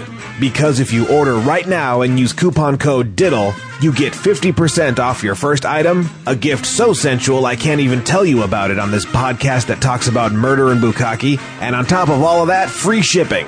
Support Sick and Wrong by supporting our sponsor, AdamandEve.com, and making a purchase with coupon code DIDDLE. That's DIDDLE. So there you go, people. AdamandEve.com. Just type in the word diddle when you check out and buy yourself a nice dildo. You deserve that dildo. You really do. Yeah, really. So we got a number of phone calls here. Sick and Wrong Hotline, 206-666-3846 is that number. What's call number 1 there, Whackman? I know you said. I know you nixed this and you said it was verboten, but moratorium. It's more boner talk. Is it boner talk? I did a moratorium on that. She gets a special pass. Who is it? Kendra. Oh, Kendra. Hey guys, it's Kendra. Haven't called in a while, but I heard on the last episode that you wanted to get my take on the matter of whether girls prefer a chub or a... She's as much of a professional as Holly Stevens. Sure. I don't know. Like, I was thinking about whether we better say yes or no, and I just said the truth. Well, I just wonder. Probably. I just wonder who's seen more boners, Holly or Kendra. It's probably pretty close. It's probably pretty close, but I'd probably put my money on Holly. Yeah, I mean, she's getting money for it though. Yeah. So yeah, maybe Holly. Amateur boner examination, I would definitely go. Go with Kendra. Yeah. For a full-on erection. Here's my thoughts on this. I like the full-on erection. One, because I'm kind of partial to veins, and when a guy's got like this rock-hard cock, well, the veins are kind of pulsating and standing out, and yeah, that kind of does it for me. That's odd. Second, just this... She used to be a junkie, though. So Oh, yeah, she used to be a junkie. That makes some sense, but that's the first, I think that's the first time that we've ever had any girl say, yeah, I just like the veins in the dick. It's like that's what she's attracted to. It's interesting. This massive hard-on suggests pretty intense virility, and that's always a good thing. Whereas if you're looking at just like this half chub, I don't know, it's kind of sad in a way, and it just really doesn't do much to get the waters flowing. I was thinking about this lately to myself because I was receiving some unsolicited photos from somebody who was texting them to me, and in all of them, D. Sorry. Why are you doing that? Well, she gave me her cell phone number a while ago. And why are you doing that when you don't have a fully erect dick? Because you're the fully erect dick partisan. Just wait for it. Wait for the dick to become fully hard, then send the picture. I guess I should have. But you get excited, I know. Yeah, I know. I just guess I want to take some pictures, send them off. In the future, just try harder. All right. Then he just had this just starting chub going on, and I don't know, I was thinking to myself, if I were a guy and I were sending nude pictures of myself to a girl, I would either have to have a full-on erection or I wouldn't send them at all, because I don't know, the chub is just not a good look. Anyways, that's my 2 cents on the matter of the aesthetic. You can't cop the 2 cents thing. Yeah, that's a third cent. That's a third cent. That's not 2 cents. Whose cent is she taking away? Your cent or my cent? No, okay. We can only give our 2 cents. Kendra's giving a third cent. Right. If we have to fight for it, I'm just going to back down and give her the I'll cent. do rock, paper, scissors right now on who said. Although Kendra's cent that's being given kind of proves my cent. But I don't want to bring it up because there's a moratorium on boner talk here. Right, let's close it. Boner talk. With the aesthetics of the penis. I hope that clears things up for you guys. Okay, bye. That's clear. Well, thank you, Kendra, for weighing in on that debate.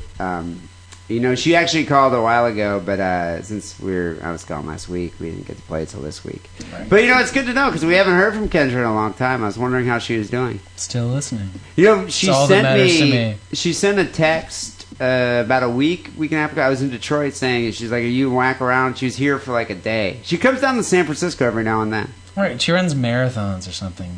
Yeah, no, she's like all healthy ridiculously now. ambitious. But she does these Ironman marathons where they do swimming and running and I don't even. She must be fit. Yeah, I don't think she's gonna hang out with us at the high tide anymore. I think she would. I don't know. Yeah, is she gonna drink or is she just gonna sit there and be disgusted? She's still the only girl that's ever pissed in the trough at my brother's bar. So I bet she's a legend. So she'd probably still drink. So thank you, Kendra, for calling in and weighing in on your on the boner talk. What do we have for the second call here? All I can say is it's intriguing. Hey guys, it's me, Rollo, and you guys kind of just Lance. Maybe I could go to your house because he's let's just say a lot of his bodily fluids have been non-intentionally spilled on me.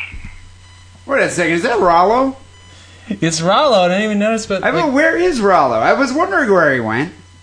His absence was not noticed until now. I mean, he's calling in. What I'm wondering is whose phone is he using? He doesn't even have arms. It might be a payphone.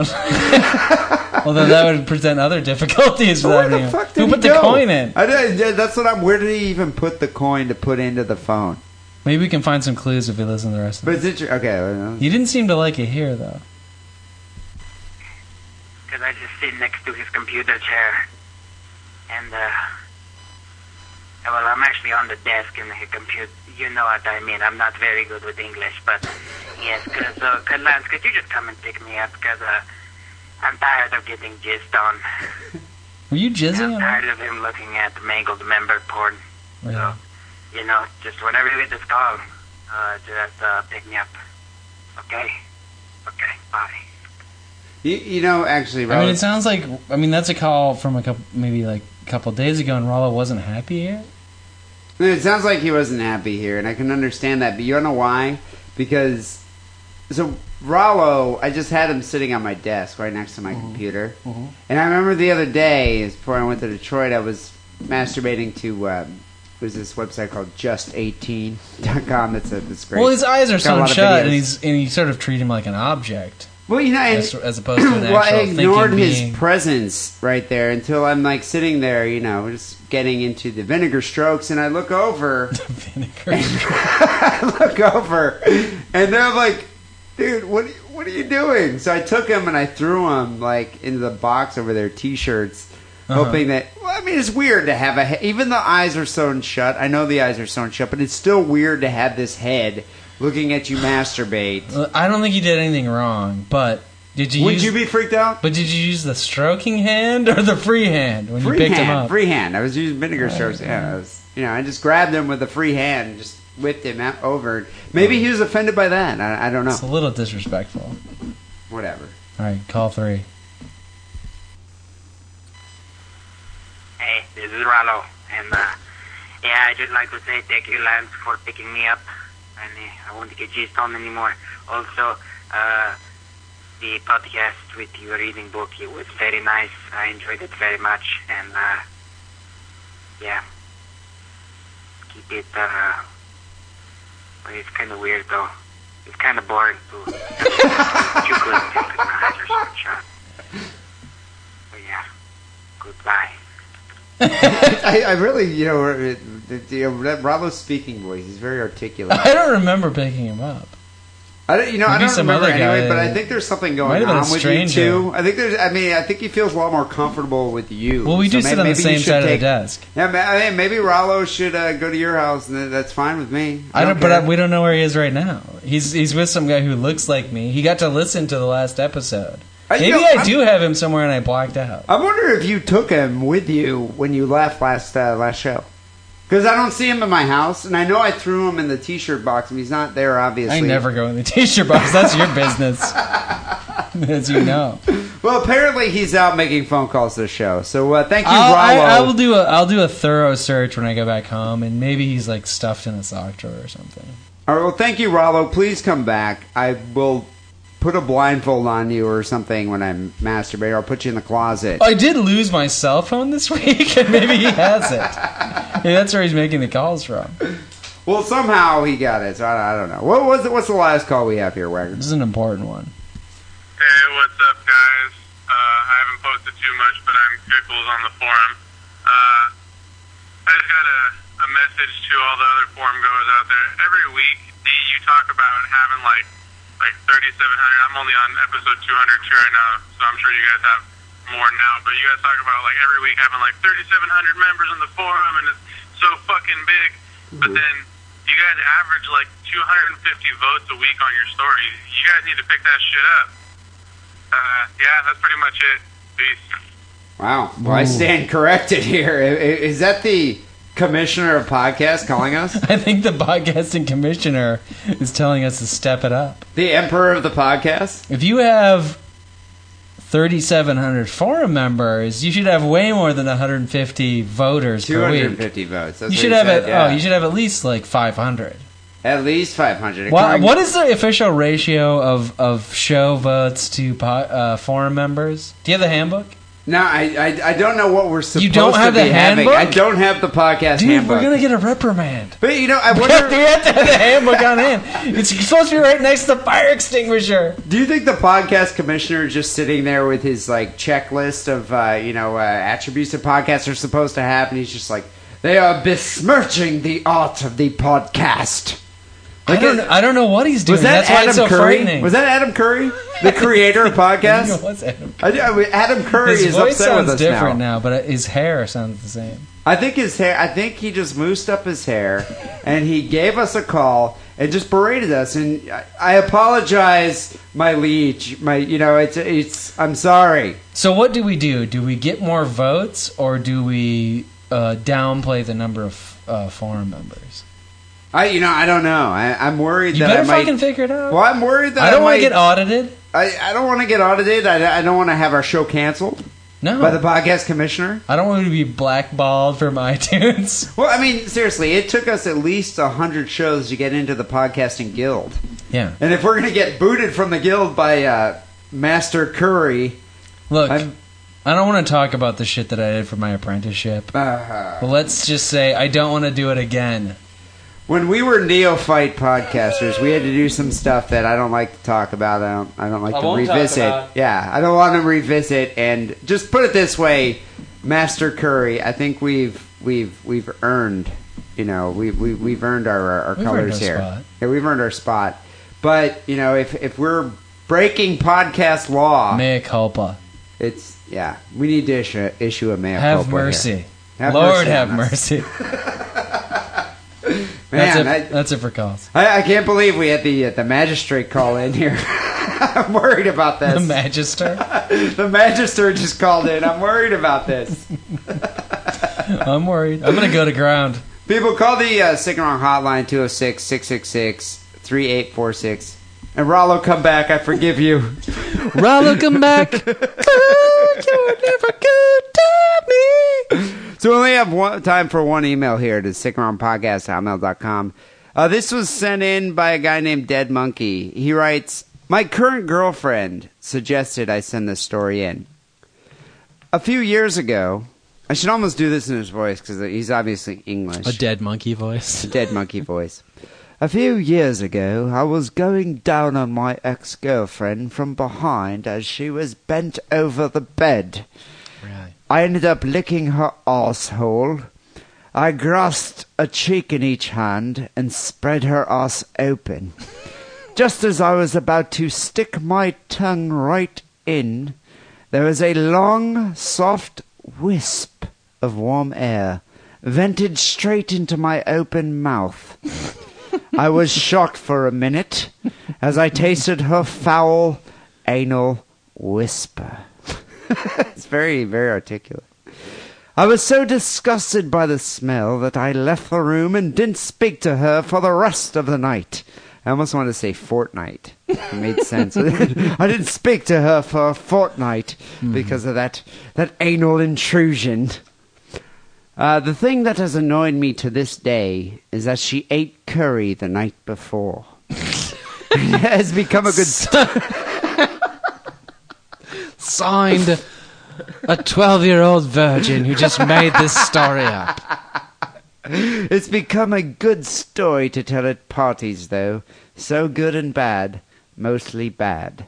Love the show, Dead Monkey. Dead Monkey, you are so full of shite No. and fart. He's never seen a girl's asshole. Dude, I'm thinking this is that Scottish kid, probably. Wilkinson, or what's his name? I don't know. A little Scottish virgin. But no, seriously, Scottish I mean, I do like the narrative. I enjoy the telling of the story here. It's a little implausible. Foul anal whisper that Dude, rolls off the tongue. That's almost like a Nick Cave lyric. It's eloquent, yes. That sounds like a Nick Cave lyric. I didn't say not eloquent, ineloquent. I said implausible. Because if you're going for the butthole and a faint whisper of a fart comes out, do you really care? You're in Raging Hard on City. Like that. At that point, like, yeah, bring on the fart. But at that point, but if you think about it, at that point, when you're in that region, what do you expect to come out of the butthole? It's the butthole.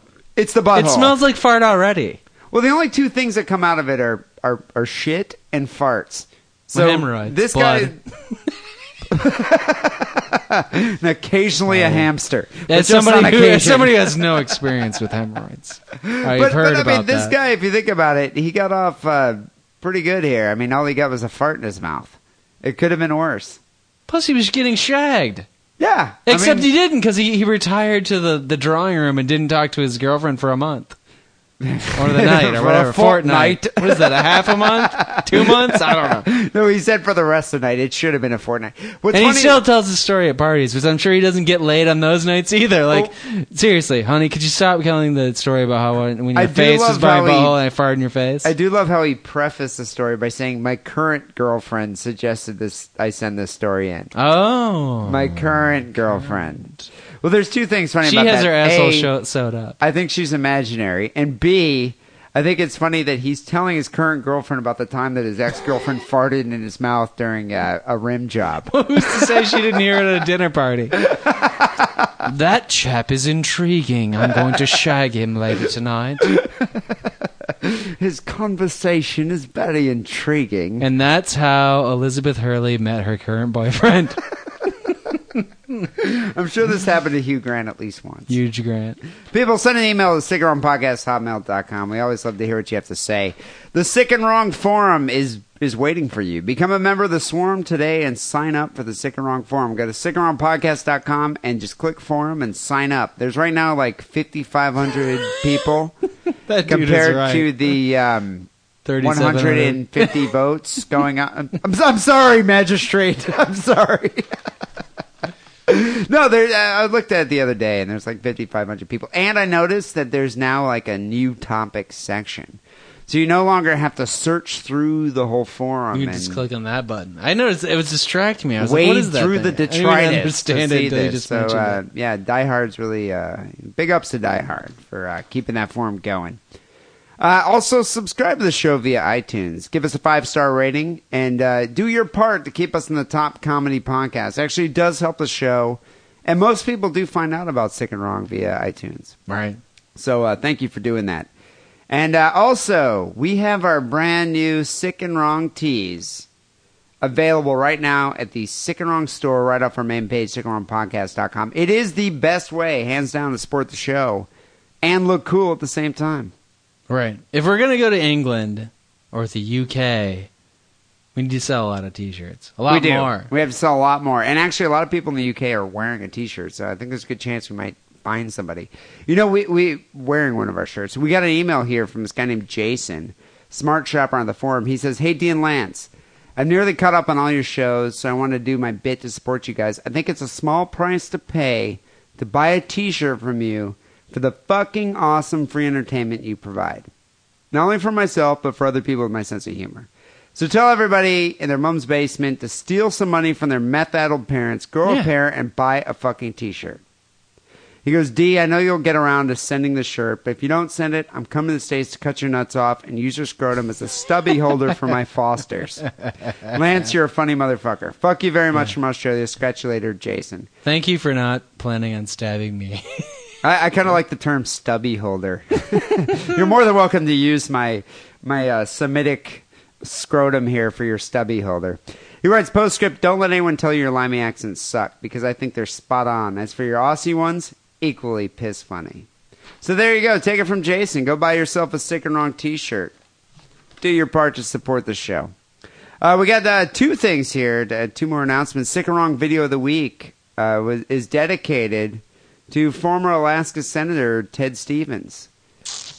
And you might remember Ted Stevens as the creator of the term, "The Internet's a series of tubes." The series of tubes. The intertubes. Series of tubes. He'll be remembered for that way longer than he's ever remembered for any senatorial laws or decrees or bridges to nowhere or anything that he ever does. No, he was the Alaska Senator for years. I mean, the man was like in his 80s. And plus, he was super old, and he went out in a blaze of glory, dying in a horrific plane crash. Yeah, wasn't he on like a fishing expedition? The plane went down, and everyone was burned alive. Well, I think two people survived. A kid and his dad. What's interesting, I think you pointed this out, on the YouTube page where this video is posted, there's a quote from Jedi Hunter 176. The top-rated comment. It says, "Rest in peace, Stevens. And if anyone's wondering, no, he did not go to heaven or hell. His soul fused into the tubes of the internet." You know, I will drink to that. Cheers. Ted Stevens. Here you go, Teddy. His soul fused into the tubes. So go check it out, people. The vid of the week we're going to post is Ted Stevens. The internet is a series of tubes. Finally, here, Sick and Wrong Song of the Week was sent in by Jamie from Northern Ireland. He goes, "This is an awesome song, Asian Hooker by Steel Panther." They're kind of like a fucked up Spinal Tap. I don't know if you've heard of that band, Steel Panther? No. They do kind of look like Spinal Tap. So we're going to end the show here with Asian Hooker by Steel Panther. Thanks, Jamie, for sending that in. People will be back next week with episode 240. Till then, take it sleazy.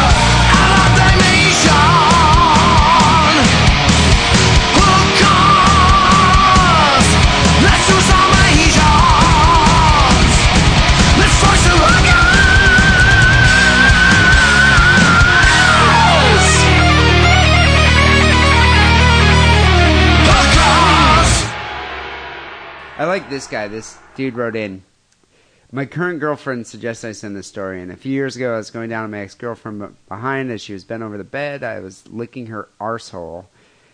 I grasped a cheek in each hand, spread her ass open, and just as I was about to stick my tongue right in, there was a long, soft wisp of warm air vented straight into my open mouth. The Japanese have a good way of farting. I was shocked for a minute as I tasted her foul anal whisper. That's bullshit. That's bullshit right there. Why? He says that she ate curry. He's just being dramatic. If you're gonna put your tongue in your chick's butthole and she farts, you don't care. You're already committed. That's a bullshit story. What if some poo came out? You didn't say poo came out. It's the butthole smells like butthole. It is because you smell the fart. Oh, I was so disturbed. That's a made up story. Well, at the same time though, he's like, it's a good story to tell at parties. So good and bad, mostly bad. But the fact of the matter is, you're looking at a girl's butthole. Yeah. What do you expect? Oh, what comes out of an ass? Shit and farts. So I don't know. I don't even like to do 69 because the fucking nose is too close to that area. I don't mind it, dude. I've rimmed many a girl's. Would you mind if she farted at that point? I would laugh and laugh. And you wouldn't stop licking?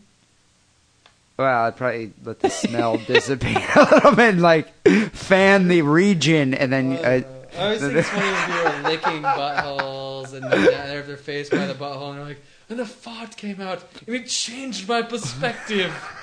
I was so disgusted by the smell that I left the room and didn't speak to her for the rest of the night.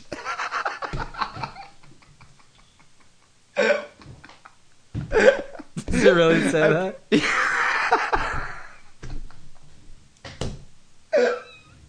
I totally want to do this email because all right, do it. I still think it's made up.